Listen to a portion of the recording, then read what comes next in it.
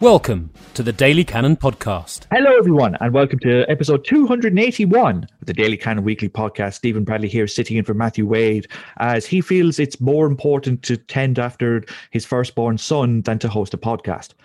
I'm as disappointed and as disgusted in him as you are, I can imagine, but here to convey our dismay is Paul Williams.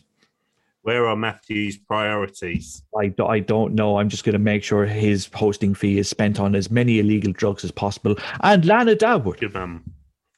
He has no shame, does he? I mean, come on, just leaving us hanging. Who's more important, we or that baby? I feel the same. Hopefully he'll come to his senses and return as host next week. We can only hope. But speaking of people losing their senses, Mikel Arteta picking Pierre-Emerick Aubameyang as a right winger. We can say many things about Arsenal's 3-3 draw against West Ham, and we'll talk about the Olympiacos game for a few minutes as well. But Paul, when you saw the lineup, when it was Saka and Aubameyang picked, with Lacazette as centre forward, I'm sure you, as the rest of us, went, Aubameyang on the left, Saka on the right, Lacazette through the middle. It's all right. It's a little bit of square pegs round holes, but it might work. What was your immediate reaction when the game kicked off and Aubameyang was sitting on the right wing doing nothing? I think it was a self-defeating selection, really, by Arteta. We've seen Auba on the right enough times to know that it isn't something that works particularly well. It's kind of weird because I think Saka seemed a little bit nullified as well. But then again, you could look at it and say the whole team was nullified in the opening section of that match, which was, I sort of feel partly responsible. I wonder if Arteta and his players listened to this podcast and thought, oh yeah, Paul's right, it's just West Ham. Because it seemed a bit like the players, it's really disappointing. I think, Auba on the right is one thing. I think the way that we started the game is another thing. And I don't think you can necessarily put it down just to that one tactical or that one positional move. But when you saw a week ago Arsenal start the game like they did against Spurs and dominate that game, really, to go forward a week, and then if we turned up from minute one, we would have won that game, which is the overriding emotion I came away with. It wasn't the smartest of moves by Arteta. I'm sure he had his reasons, but yeah, I don't know what else to say about it, really, because I don't necessarily think it was just that one thing. The whole approach of the team seemed to be wrong. We now pass the microphone to the Swedish president of the Alexander Lacazette fan club. Thank you for this magnificent role. I will be sure to treasure it and do a great job, as I have since 2011 September, when he scored his first goal out on the wings with Lisandro Gomez in attack. For those of you who are still children and don't remember that far back, for the other people, you can Google. I'm sure you know how to Google, considering you all Google nudes anyway. So, I agree with Paul. I don't think it's down to Aubameyang being shipped off wherever. I don't care where he's shipped off. He still sucks because he hasn't showed up since he's got his new contract. Let's be honest about that. Paul is taking off his glasses because he's, ready to agree with me and be like, she's right. I'm joining the Lacazette president, co-president. My issue is that when you come off a game like Spurs, where you guys did win, yes, you did, because Lacazette had the winning goal. You don't say then, oh, it's just West Ham. Because given this freak of a season, literally anyone can lose to anyone because it's the Premier League and it's fucking unstable. You can't go into a game like that and think, oh, it's an easy win. You actually have to treat every game as a final, except, unless you're Lyon and decide to lose the two finals you've so far played. And I felt that Arsenal really didn't show enough respect, which we've seen them be doing so many times before. Does anyone need a reminder of the 2 games against Monaco? Anyone? I know you still get PTSD from that. But let's be real here. Arsenal needs to start showing respect to every team they face. I don't care if they're in the bottom 3 or in the top 3 or in the middle, as Arsenal is right now. You're not in any position to be brushing off West Ham, who, let's face it, can actually beat whoever they want if they're put up to it. So to actually come away with the goal, let's all thank Alexander Lacazette for that, because he worked his ass off. I mean, come on. Is anyone going to, disagree that Arsenal really needs to start showing some respect? I mean, I totally agree. I absolutely agree with you. It's about respect, but it's also about players that make individual mistakes, and we've seen so many of them this season. That isn't about showing respect. That is, I'm not sure what it is. The thing that really pissed me off on Sunday was the sight of Thomas Partey, who has played for Diego Simeone for the last 5 years of his career, conceding a free kick just on the periphery of our box, having possession of the ball, giving it back to West Ham, and then turning his back. And everybody else turned their back. And there isn't anyone other than David Luiz looking at the ball. And we get done by something so simple. And maybe it is about showing respect, but it's also about really being switched on in games. And if you're not switched on in the Premier League, you get killed. And I guess it goes back to what you're saying about Arsenal not being good enough. At the moment, every mistake Arsenal make, it seems to really, really bite us on the arse in quick time. And we are not good enough at the moment to turn our backs on a free kick and allow the possibility of that quick free kick to be taken. I found staggering, particularly having just conceded that first goal, which was a brilliant strike by Lingard, which obviously I hate to say. Oh, it pained me so much when he scored. I was like, oh, for the love of God, please don't dance. Please don't dance. Oh, God, someone shoot me. And I actually genuinely fell asleep after that goal, after the free kick. My eyes were just like shut down, and then I woke up and it was like 3-0, and I was like, yeah, that's the last time I'm going to sleep during an Arsenal game. But I don't know what other word to use. Like, it's about actually getting their shit together, because they behave like they're so carefree, if that even makes sense, because it's just so annoying to watch. It just feels so condescending and just like a slap in the face. It's like, how many, we're out of excuses. There's no excuses left. We're so far out in the season that you shouldn't be making these mistakes. And as you said, these mistakes, they're not getting away with them, because it's like, the opposition know, okay, they're bound to make these mistakes. Let's, take advantage of that.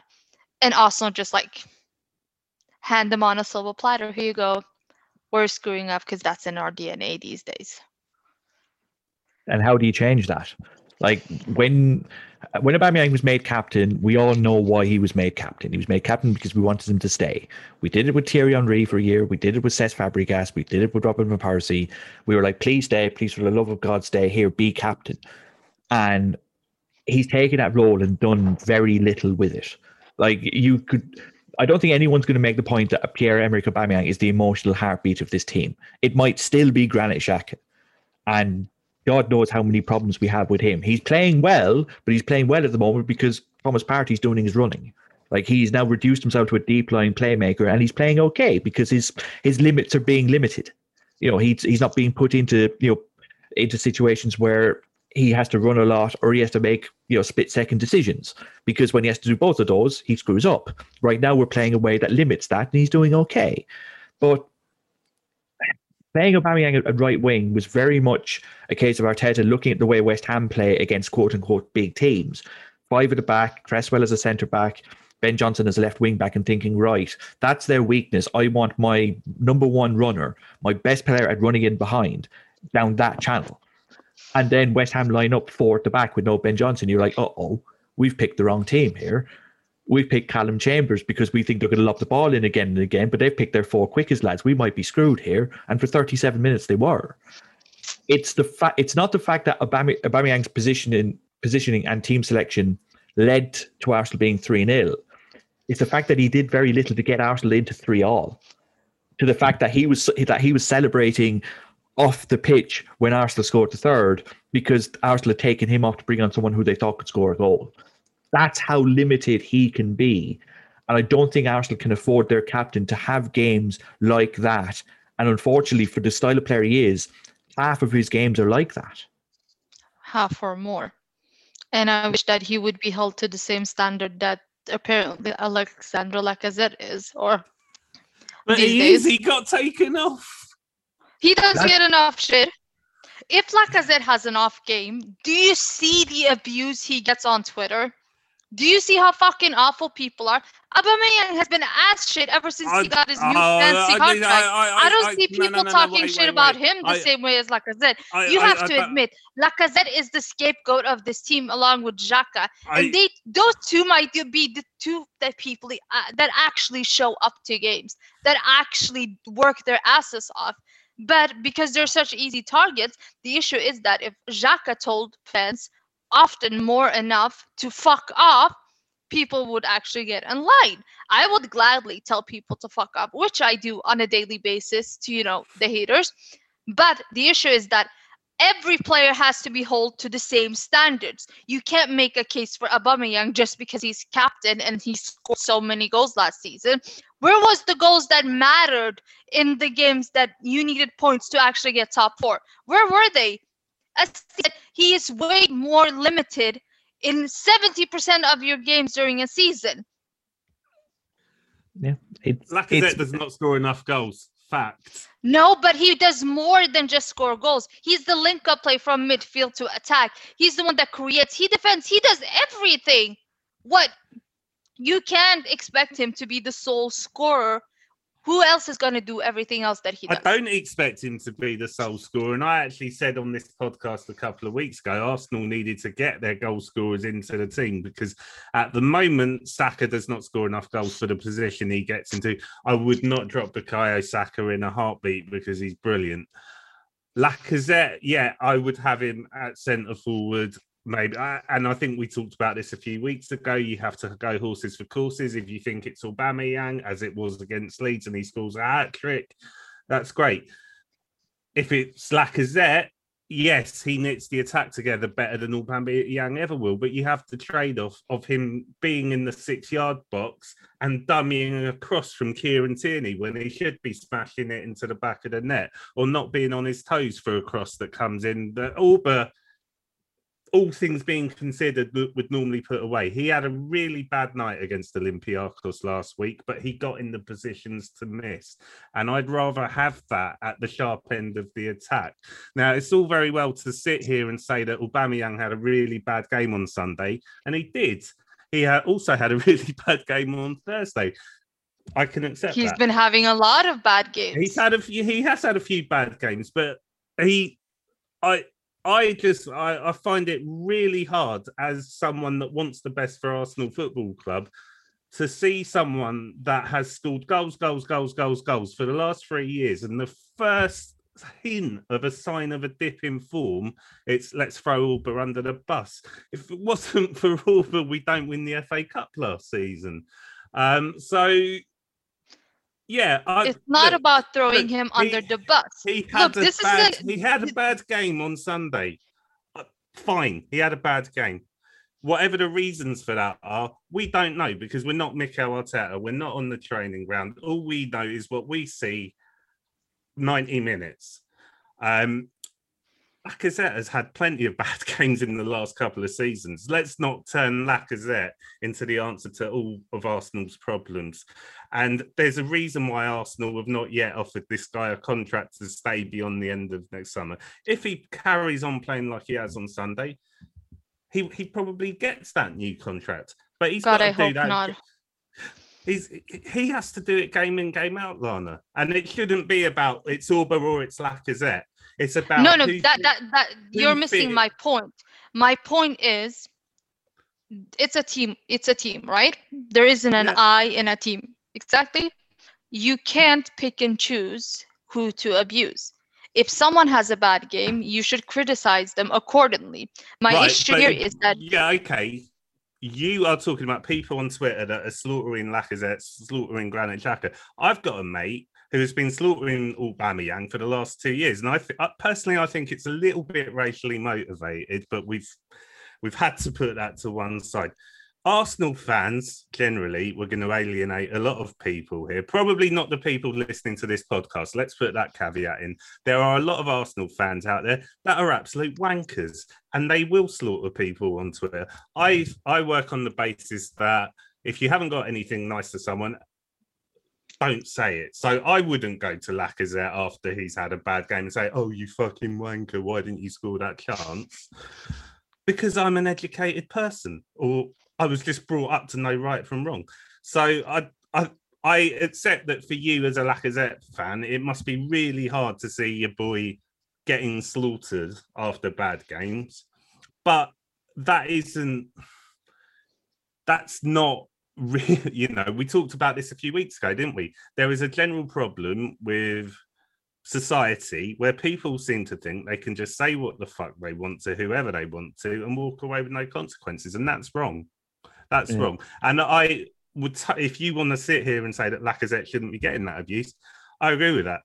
And to your point about criticising players when they've played badly, absolutely criticise them, but keep it respectful. And let's deal with it game by game. Yeah, like we can't really use Twitter or Facebook or Instagram or whichever social media platform you use as a respectable form of criticism, because unfortunately, the issue is that social media is such a huge part of our daily life. It's a huge part of football. We've seen it with other clubs how vile fans can be. Yeah, but it's one of those ones where. Go on. The issue here is that players should be held accountable to how they perform. The thing is, Aubameyang, fine, he's done well in the past. There's no denying that he's been brilliant. He's been a huge reason for some great victories, winning the FA Cup, etc., etc. The issue here is that he's been given a new contract. And can you honestly say that he's put at least 10 good games together since he got that new contract? No. Can you? The thing is, probably not. Probably not. That's my issue. He is made captain. He's got a big fat contract, and he was benched against Spurs, which is arguably your biggest game of the season. It's against a rival. It's one of the biggest games of the season, period, in England, and he didn't even come on. Clearly, there's an issue here that there's issues behind the scenes. And as long as there's issues behind the scene as a team, you're going to be affected by it when your captain isn't brought up in one of the biggest games, when he doesn't show up to games in general. And people can, but he's being played out of position. He's playing this and this and that, like I said, playing that. But it's not about that. In their first season together, they did really well together. I mean, they were complimenting each other's, but there's clearly something going on. And as long as that's not resolved or put out in the open, Arsenal is going to continue to be dysfunctional. And not only not scoring enough goals, your issues are more at the back. It's the fact that you're letting in such silly goals. You can score 10 goals. It doesn't matter if you're conceding 12. Well, Arteta basically said that after the game on Sunday, didn't he? And, that is... I talked about this with Matthew a couple of weeks ago. Arsenal are not going to get to where they want to get to as long as they keep picking players like Granit Xhaka week in, week out, David Luiz week in, week out, because you get 5 good games out of them and then one of them will do something stupid and it's absolutely nailed on. And now it transpires it doesn't even have to be one of those two because the goalkeeper's got jittery feet all of a sudden. So there is I don't know whether it's mentality specifically, but there's a personnel quality issue. And a lot of these players that are in the team at the moment, for Arsenal to get back to the Champions League, a lot of these players are going to go. Yep. And it's going to be a case of picking which ones you keep and choose. Because we've said since the start of the season that a front three of Pepe, Aubameyang, and Lacazette are completely ill-fitting. They're completely unsuited to each other's skill set. And seeing Aubameyang play right wing with Saka trying to flip between the lines, and then Odegaard especially, who loves that inside right channel, who loves playing there, it was like, well, where's Aubameyang going to go? And then it became quickly clear that he was supposed to attack the right wing. And then after 15 minutes, it was like, oh, no, he can't. He has to play left wing because Saka and Odegaard need to switch. And you're like, well, now Aubameyang's dropping deep, Saka's dropping deep, Odegaard's dropping deep. You're just inviting West Ham onto you because they're like, okay, they've only got one runner instead of Aubameyang. And you can see why he's trying to, shoehorn Aubameyang into the team. He's the captain. He's got a goal in every other game this season. But at the detriment of the side as a whole, can he then drop Lacazette, who right now is in better form than him? I don't think anyone would agree. Like, Aubameyang's last good game was Benfica when we won 3-2. Like, that's it. And Aubameyang doesn't add as much to the team when playing poorly as Lacazette does when he's playing poorly, because at least he's able to link the play and then bring others into the game. Then it's up to others to make the runs in behind that Aubameyang is so good at. And it's finding that balance. Can you somehow have Aubameyang playing in the team and keep him happy because he's the captain? Or do you go, actually, this player is not a good fit for the way I want to play. I'm going to play Smith Rowe, Odegaard, Saka, and Lacazette because those four fit the way I want to play. It's almost like it's a Lidl version of Aguero at Man City, where Pep has said for 3-4 years now, he doesn't fit in the way I play. He doesn't fit in the way I play. But Aguero's going, fuck you, I'm going to still score a goal every game. I dare you to drop me. And he can't because he keeps scoring. If Aubameyang had another 10 goals, he's got 13 goals. No, he's not. Hold on. He's got 14 goals in 31 games this year. Like, if that was even 20 or 22, then you'd be making the case that, yeah, you can't drop him because he's very likely to score a goal because he's nearly scoring a goal a game. But Aubameyang has 14 goals in 2,500 minutes. Lacazette has 13 goals in 1,900 minutes. Like, Lacazette is contributing more to the team than Aubameyang, and I'm not sure if that's something that long-term you can sort out without letting one of them go. The thing I think that Paul touched on it is that you need more goal-scoring players.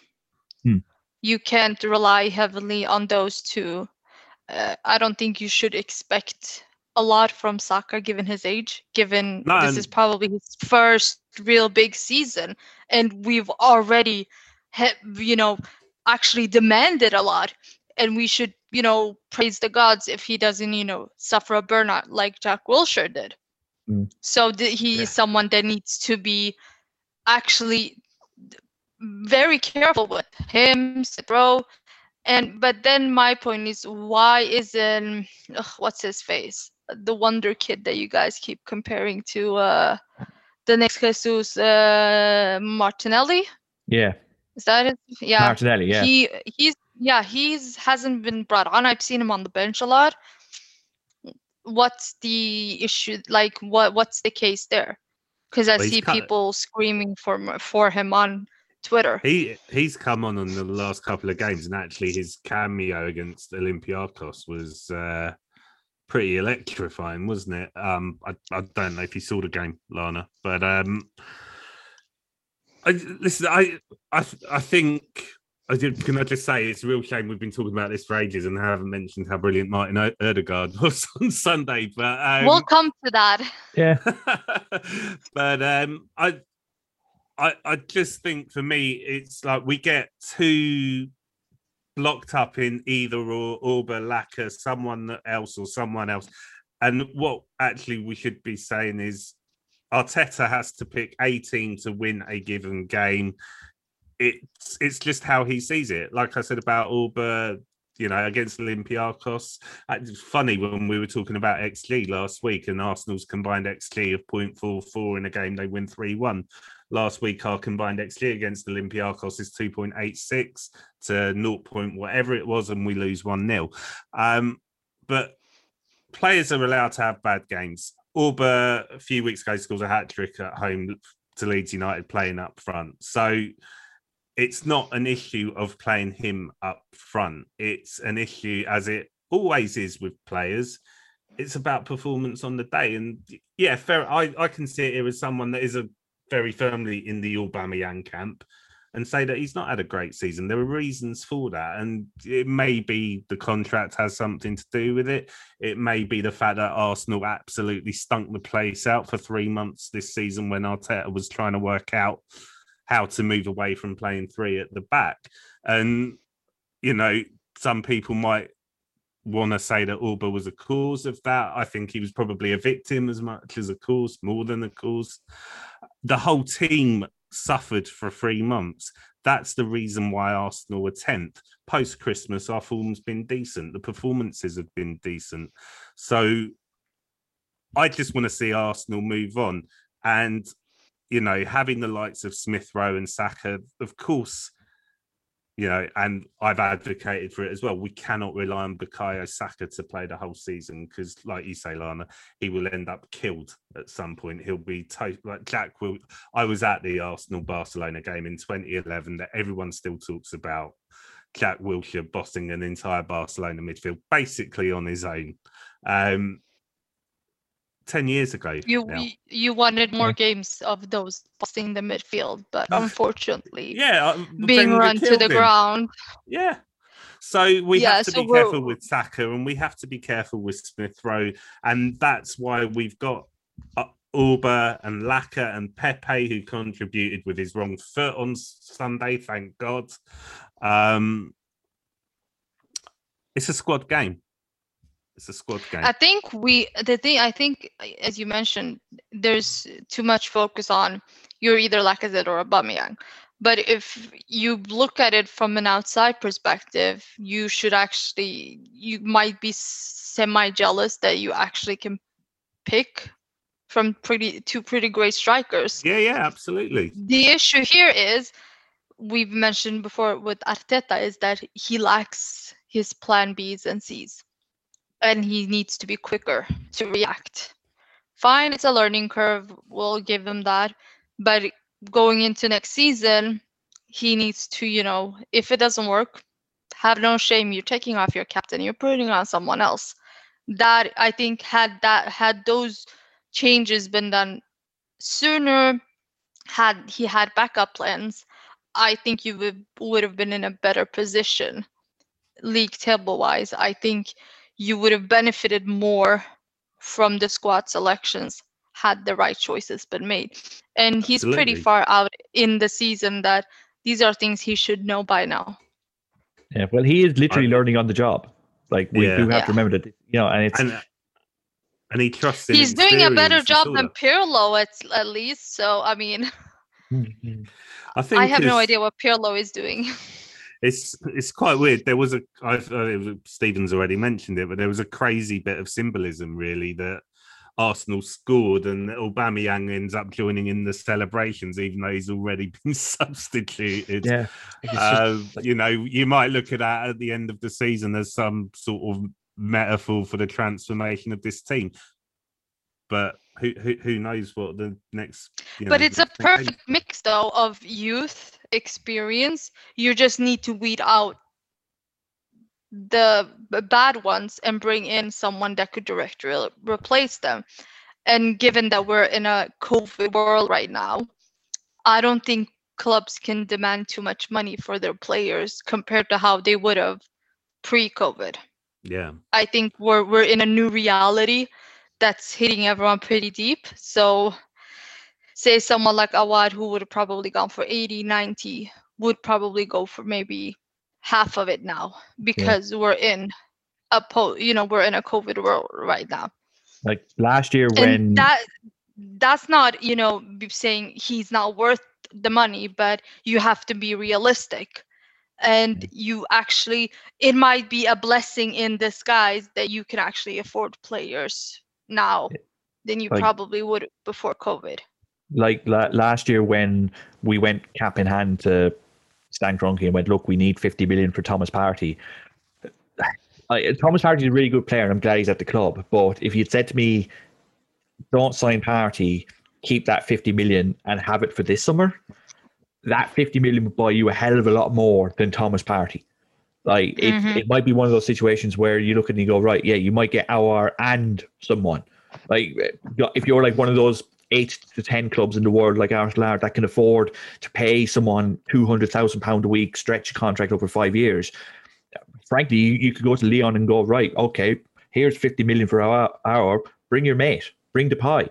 It's Arsenal, even though they have to pay off this £120 million loan that they took out from the government, that's factored into the finances. Like Arsenal aren't in too bad a spot. Touch wood. How's that going back to in August? It's going to be interesting to see how many other clubs can do that. You know, Manchester United are going to be able to do that. Chelsea and Man City are obviously going to be able to do that because they just need to reach into their wallet and pull out 100 million in cash. It's there. But after that, Bayern Munich aren't planning on buying much. Juve are broke. Madrid are broke. Barcelona are broke. There's no real input of money. There's not going to be there's no stimulus package like Barcelona gave to Liverpool 6 years ago when Liverpool were going, oh my God, how are we going to get out of this mess? And then, here's 140 million pounds from the Bank of Santander. How delightful. And bought Virgil van Dijk and Alisson with it, and the rest is history. Like, that magic bullet isn't coming Arsenal's way.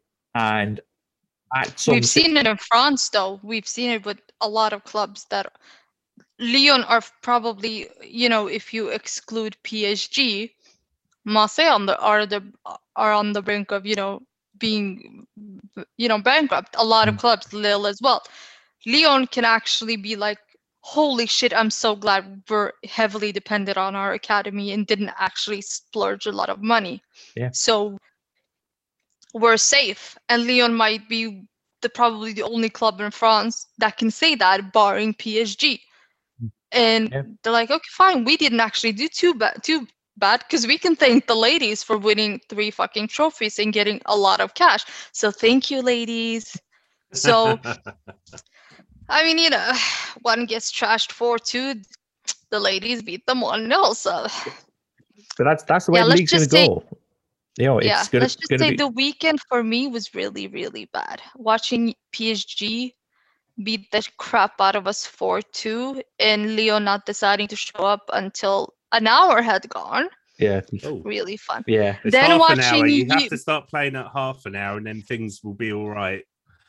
And then watching Juve lose to fucking Benevento. Oh, that was just cherry on the cake. And then halftime, West Ham 3, Arsenal 0. And I'm like, what did I do to deserve this? The really funny thing about our game was, as bad as we were, as soon as it was comical though. It was, but as soon as we got that first goal, it was like, oh, actually, we might get something out of this. Lacazette got the assist though, because it went. Well, I think he's very unlucky not to get the goal, to be honest. He worked his ass off. He was superb on Sunday, absolutely, and he deserved his equaliser. I'm so happy for him. And credit for the first goal. I just wanted to pick up, Stephen, like I've heard you say it a couple of times on Aubameyang being given the captaincy because we wanted him to stay. I think there's a wider issue at the club, and I don't doubt that was part of it. The issue was, once it had been taken from Granit Xhaka, who the fuck is there to give it to other than Sideshow Bob? And if Sideshow Bob gets given the Arsenal captaincy, I'm going off to support Crystal Palace for the rest of my life. Or I'll go to QPR, because I'm not... David Luiz cannot be the Arsenal captain, but everyone talks about his leadership qualities. There doesn't seem to be anything else. And that's part of what Arsenal are going through at the moment, is where are the leaders on the pitch? Absolutely right. Although it does not seem is not a leader of men, at least not as Arsenal fans understand leaders of men to be. But where are they? Like, literally, I think we talked about it last week.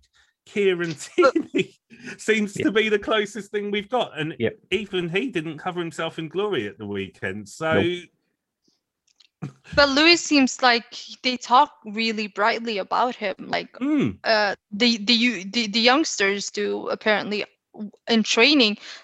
The two names I've seen been brought up a lot of in terms of leadership has been David Luiz and Lacazette. I've seen Smith Rowe talking a lot about how Lacazette has really put it on him to take them under their wings. And, there really isn't a direct answer to what leadership is, but it could be a mix of a lot of things, taking charge, being there for the youth, but it just David Luiz isn't a bad leader. At PSG, he did really well. Chelsea, they adored him, thought he was a really good leader. It just seems that there isn't a definite answer to what a leader is, and it hasn't been at Arsenal for a lot of years. I mean, the last time you had a really proper leader was probably Patrick Vieira. I mean, we're not going to call Henry a leader because he's not. Man couldn't even show up to a World Cup final, so we're dodging that one. I think Cesc maybe. I think Cesc was good captain at Arsenal. Yeah, in the Vieira sense, not in the Tony Adams sense. Yeah, he was given it. Yeah, example. for sure. Yeah, like he was definitely given it but he was like, "Oh, I'm captain now. Or I've got a job to do." And again, raise his level. Like 20 years old when he was given the captaincy. He actually. You didn't care about age because he actually was a good captain until Barcelona came and screwed with his head, which was bound to happen anyway. Fuck Pepperoni for that. Here we are dragging up past the glories. Yeah, well, what else have Arsenal fans got? Eh? Let's talk about how fucking brilliant Martin Ødegaard is. Come on, guys. But yeah, talking about the future, Martin Odegaard. Is he playing? Say it after me, Stephen. Martin Ødegaard. Ødegaard. Ødegaard. Ødegaard. As in, I'm like a 19th century monk who sees blood on the floor. Ødegaard. The two A's becomes an A with a circle on top. You don't have that in your alphabet because you're a bit backwards. No offense. Yeah. Actually, take offense. But yeah, so in Norway, because we're bored with our names, so just like put two A's together and yeah, Martin Ødegaard. But he said it's fine. You can call him Ødegaard. Yeah, I saw that video. Yeah, I thought that was nice of him, to be honest. It reminds me of Jermaine Genius. You're gonna butcher my name anyway, so it's fine. I won't. It's like Jermaine Genius, who for years was pronounced Jermaine Dennis. And nobody said a thing. And then just randomly on Match of the Day, playing for, I think it was Newcastle at the time, they said, well, Jermaine Genius, man of the match. And he goes, it's Genius. And it was like, what? What do you mean? That's not how your name is pronounced. We've been saying it the other way for years. And it's like, no, it's Genius. Well, why did you say something when nobody asked? But there's like, okay. And you would think, oh, well, that's going to be the most embarrassing he'll ever be on national TV. Oh, how we were wrong. Indeed. But in terms of so you Odegaard's butcher name, English names as well as you butcher English names as well. All right. Yeah. So the French shouldn't be offended. Oh God, no. No. That's what the English do. They just they assume that what they're doing is right and make everyone else bow accordingly. Pretty much. Right. But straight white English male privilege. Yeah. Here we go. And here's the thing: if Odegaard's spelling is obviously going to be a bit of a problem. Should I anticipate that problem when I have his name on an Arsenal shirt next season? Because frankly, I can't see it. Oh. I mean, you guys are attached, aren't you? He's bloody good. He's bloody good, but like the better he plays, and he's playing really well right now. And touch wood, his ankle injury that he picked up against Gibraltar isn't that bad. But, he's fit to play on Saturday. Yeah. If he's this good for us, and he was just as good for Sociedad last year, the powers that be at Real Madrid aren't going to sell him, at least not for cheap. And the better he is for us, the more we're going to want him and the more they're going to want for him. And it's this balancing act that it's almost like don't play too well because we want you to stay. But if Real Madrid say, go ahead and say, okay, we want, his country part, Erling Haaland. If they want Haaland and don't want to go, yeah, no bother, we want 75, 80 million for him because that's his release clause. And Madrid go, we haven't got that money. Would you take Martin Odegaard in 20? Then Arsenal have a problem. Like yes, we're in the box seat right now because we can talk in his ear. We can show him how nice London is, and we can show him how nice the Emirates is, and playing our football, and maybe we'll be really good in 2 years. But we're not in control of this. We're just lucky to get him, and I'm not sure how much control we have over being able to get him next season. If Madrid go, we need money, can we have 80 million, please? Because Arsenal are going to look in their pockets and go, will you take this butter voucher? But the thing is, if Madrid goes and be like, we want Erling Haaland, they would want him with Ødegaard, because they're the duo. Because they play together for the national team. Obviously, that's going to, then transfer it over to club level. I think Lee put a story about that in our Slack chat yesterday. Yeah. I seem to remember. Yeah, because apparently he joked about it in the media that he was bringing Haaland to the Emirates. I'd sell Aubameyang for that. Probably. I'd sell the team. On loan players selling Arsenal fans' dreams. Oh, this is just gonna end so badly in so many ways. That's basically what I was going to say. We all have our roles on this podcast, and I think mine is to be slightly boring at times. I'm not going to worry too much about what happens in the summer. I'm just going to enjoy it. Yeah, enjoy what it is now, and what he's given us is someone who creatively and technically can replace and possibly might even be better than Smith Rowe technically. Defensively, he works his absolute rocks off, and I think I said this the other week. You can see now why Mesut Ozil was let go, because clearly this is what Arteta wants. But you might have a chance though, but because apparently Zidane doesn't want to play him.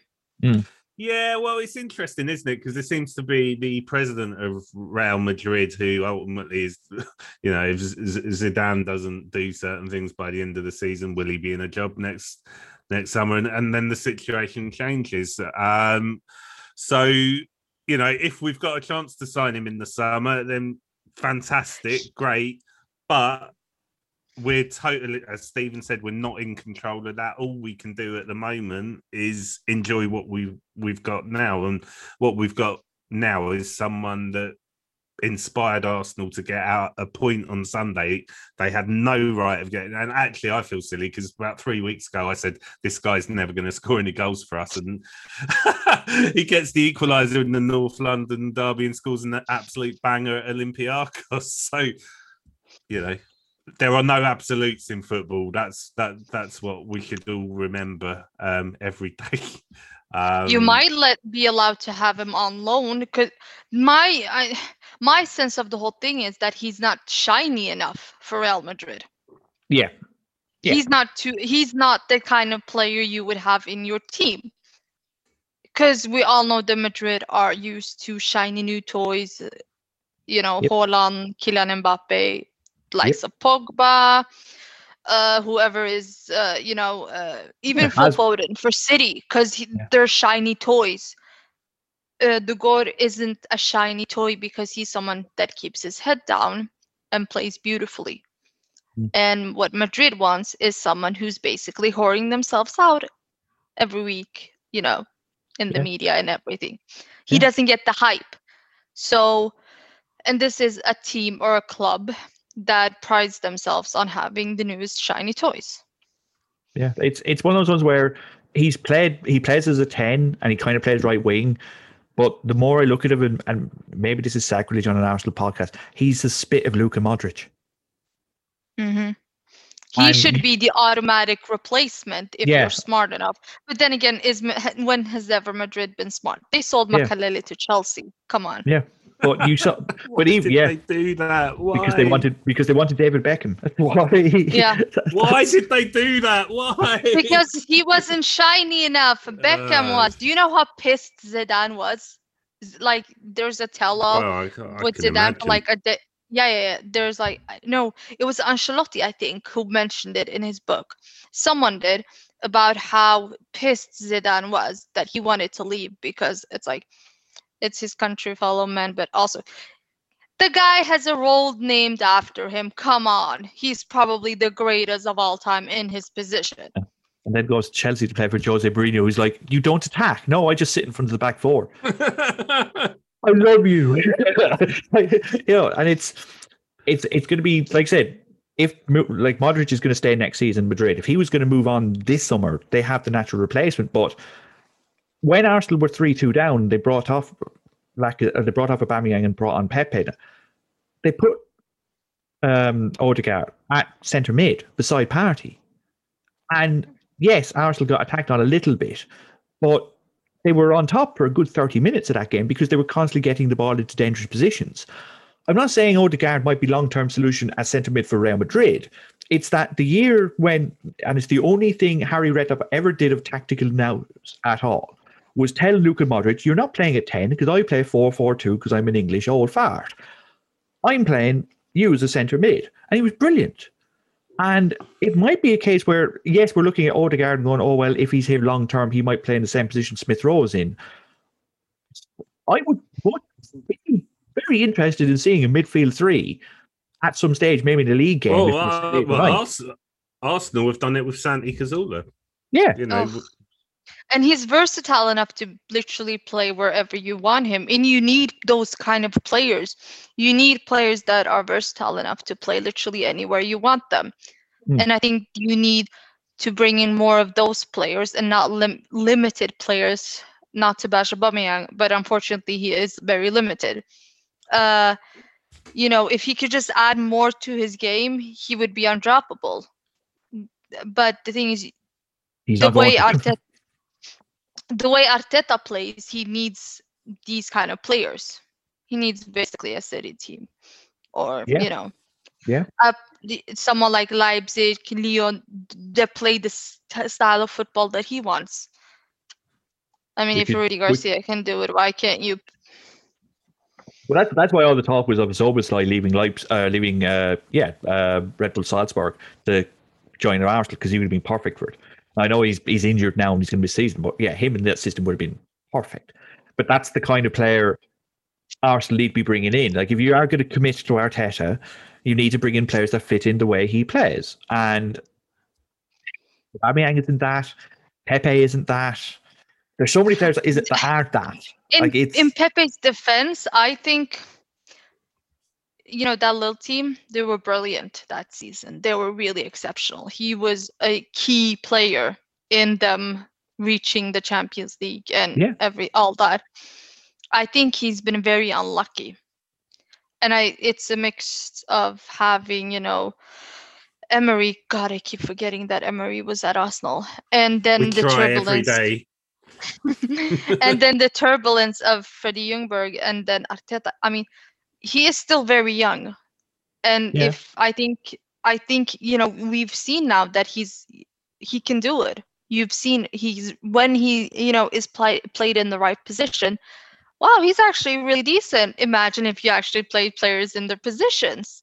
And I think if you work enough on him, you can actually be able to have him be more versatile. He's still young. He has years ahead of himself. And I haven't always been his biggest fan. I don't think he was worth the money you paid for him. But given that you are in the situation you are, you might as well keep him, work on him, and maybe in a few years when we're probably back in a post-COVID world, he could go for twice as much. Yeah, wishful thinking, but that's Arsenal's problem right now. They've got so many players that. It's deadwood is not the right term because it's not like it was 5 years ago, but there's so many players that have a value and you could easily see in other teams that Arsenal need to sell to rebuild. Like, there are players that Arsenal need. And how do you sell all of them is my point when no one has money. everyone's looking to sell players. Like I said, Leon with Depay has gone from, oh yeah, I'm off to Barcelona next year. Yeah, no bother about it, to still going, oh, I might stay here, because there's no market, because no one has money. Gini Wijnaldum is desperate to be able to say, I'm off to Barcelona. And Barcelona are like, yeah, we're not sure about this at the moment. Barcelona are on the verge of bankruptcy. And Depay, I think genuinely, if I'm Depay, I'd stay. Not because I'm being biased. Of course, I'm always biased. But the thing is, for example, look at the attack of Lyon. They have Toko Ekambi, who is missing more than he scores. Oh, who does that remind you of? You have, Tino Kadewari. He's legit just came from League 2 last season, and it's his first game in the top flight. But they all complement each other. And when you take off, say, Depay, you can bring on, for instance, Ryan Sharkey. They still have a pretty balanced front three. So what Arsenal needs is to find that balance, as you mentioned earlier. And I think the way forward is loan deals. Yeah. And lots of them. Who is willing to send out a player on loan just to, get that market value up again, and then send back, have a chance of actually selling him on a higher market value because he performed really well at another club for an entire year. Can't wait to get Jesse Lingard in an Arsenal shirt. Well, at least they stopped scoring against us. Yeah, if you can, beat them, sign them. That was Juve's motto for a few years. Look at them now. Oh, yeah. So before we go, anything that has stood out from like the international fixtures over the last couple of days? Like obviously over here, we were delighted at watching Ireland score twice. The first time they put two goals in a game in over 3 years. First time they scored in the year and a quarter. I mean, it international break isn't really lending itself to many narratives other than, oh God, more football. I am pretty happy because I get to see Zlatan Ibrahimovic back in a Sweden shirt for the first time in 5 years. Sweden are currently 1-0 up, and he had the assist. France fucking sucked and scored both goals against Ukraine yesterday, an own goal and a goal to equalize. So that's Deschamps getting in his usual, I'm going to screw up and just play whoever I want, and then Euro 2020 will come around. Oh, we're great for 3 weeks, win it again and sod off. Like that's. So I'm peachy this international break. Yeah, peachy is my new word. Are you peachy, Paul? Well, I was just thinking about Callum Chambers. I was just thinking about all players. This guy that he's played like one game in the last, I don't know however many months, plays right back. Apart from Ødegaard, was clearly the man of the match on Sunday. Set up both two of the goals. 3 of the goals? 2 of the goals. 2 of the goals. 2 of the goals. And I'm just thinking about him and thinking about Arsenal's little centre-back problem that they've got brewing, and thinking about the amount of players at the club that can currently play right back. And I think we know that one of them is probably on the way in the summer.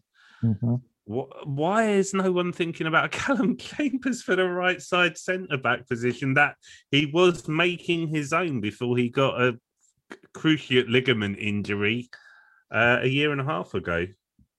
Because they've spent money on David Luiz and Pablo Mari and Gabriel. Right. Okay, so let me William Saliba Pablo and Rob Mari Holding. and I forget that Saliba is left-sided centre backs. Yeah, Saliba, who knows what's going to happen with him? I just think actually, there's this sort of conception that maybe we keep David Luiz for yet another season as a safety net. Actually, no, let's get rid of Sideshow Bob. Put Chambers in at right centre back. We've got Rob Holding there as well. And Saliba gets a chance to develop at his own pace.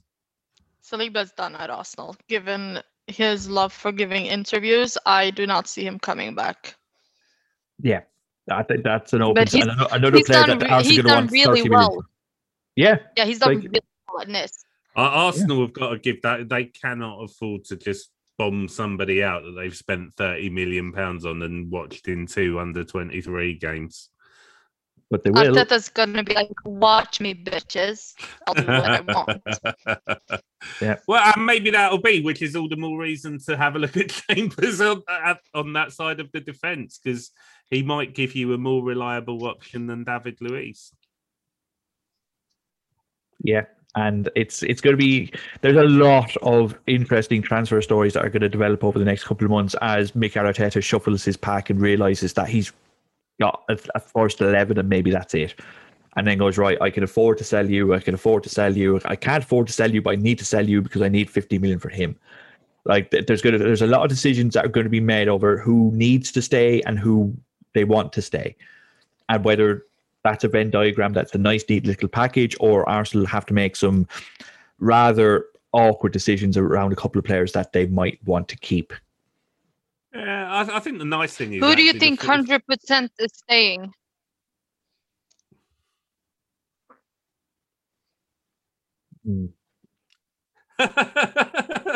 Honestly, yeah, the goalkeeper will stay. God, Cedric, genuinely, probably. Yeah, there's no one at Arsenal that's untouchable. No one. No one is safe. No one is, and I mean that in terms of either us wanting them to stay or us having to sell them for the need of money. I think Thomas Partey will be not going anywhere. I think we can say that. Fast forward 3 months. Why did Paul say that? Yeah, like there's. My point being is that I saw exactly what happened with Raheem Sterling at Liverpool. Is my point. I love Sterling. And if Arsenal finish 10th and they're not in the Champions League and they're not in Europe next year, and City rock up with their tank full of £50 notes and shoot it at Bukayo Saka. Oh, don't. I've already had a mate of mine that is a City fan. He's like, oh, yeah, that Bukayo Saka. I said, he doesn't score enough goals. Forget about him. neither did Sterling at Liverpool, and they still got 50 million from him. That's my worry. Saka, once he starts, I do think it'll be like the Aaron Ramsey, Cesc Fabregas thing. Once he's scored a couple of goals and gets on a run, he's going to be 20 goals a season, that boy. Hopefully for us. He seems like someone who would actually stay, though. That's why they give him 7. They're like, here, you're the next Perez. You're next. Simple as. Yeah, like he it's like he genuinely reminds me of those like young players coming through now, because we see so little of loyalty, but you have like, just for instance, the fact that Awad decided to stay. That's like he wanted to stay. He could have easily said no, I want to go, and Aulas would have been, he always respects his players' wishes. He's done it with so many before that, but he knows what it's like to be loyal, and I think Saka really he gives me hope that there's still that sense of loyalty left, despite it being a money grabbing culture at this point. But so yeah, please don't shoot me if it ends up him leaving for City. You don't know where I live, Paul, so I'm gonna go into hiding if that ever happens. There you go. All you know is that I live in Stockholm. To be honest, Lana, you'd be the last person I came looking for if that happens. So don't worry. I think with Saka, things would have to go really, really Pete Tong at Arsenal for him to leave. I think he's at Arsenal at least for the duration of this contract, and hopefully beyond. And the same with Smith Rowe, but they'll stay if they can see success coming. If Arsenal are going to end up fucking around in mid-table for the next 5 years, maybe less so. But and I would back their right to leave in that situation. There you go. A wonderfully optimistic outlook to the end of a podcast. Just the way I like it. That's because I've done your outro for you. Yep. We'll talk to you next week, listener. Good luck.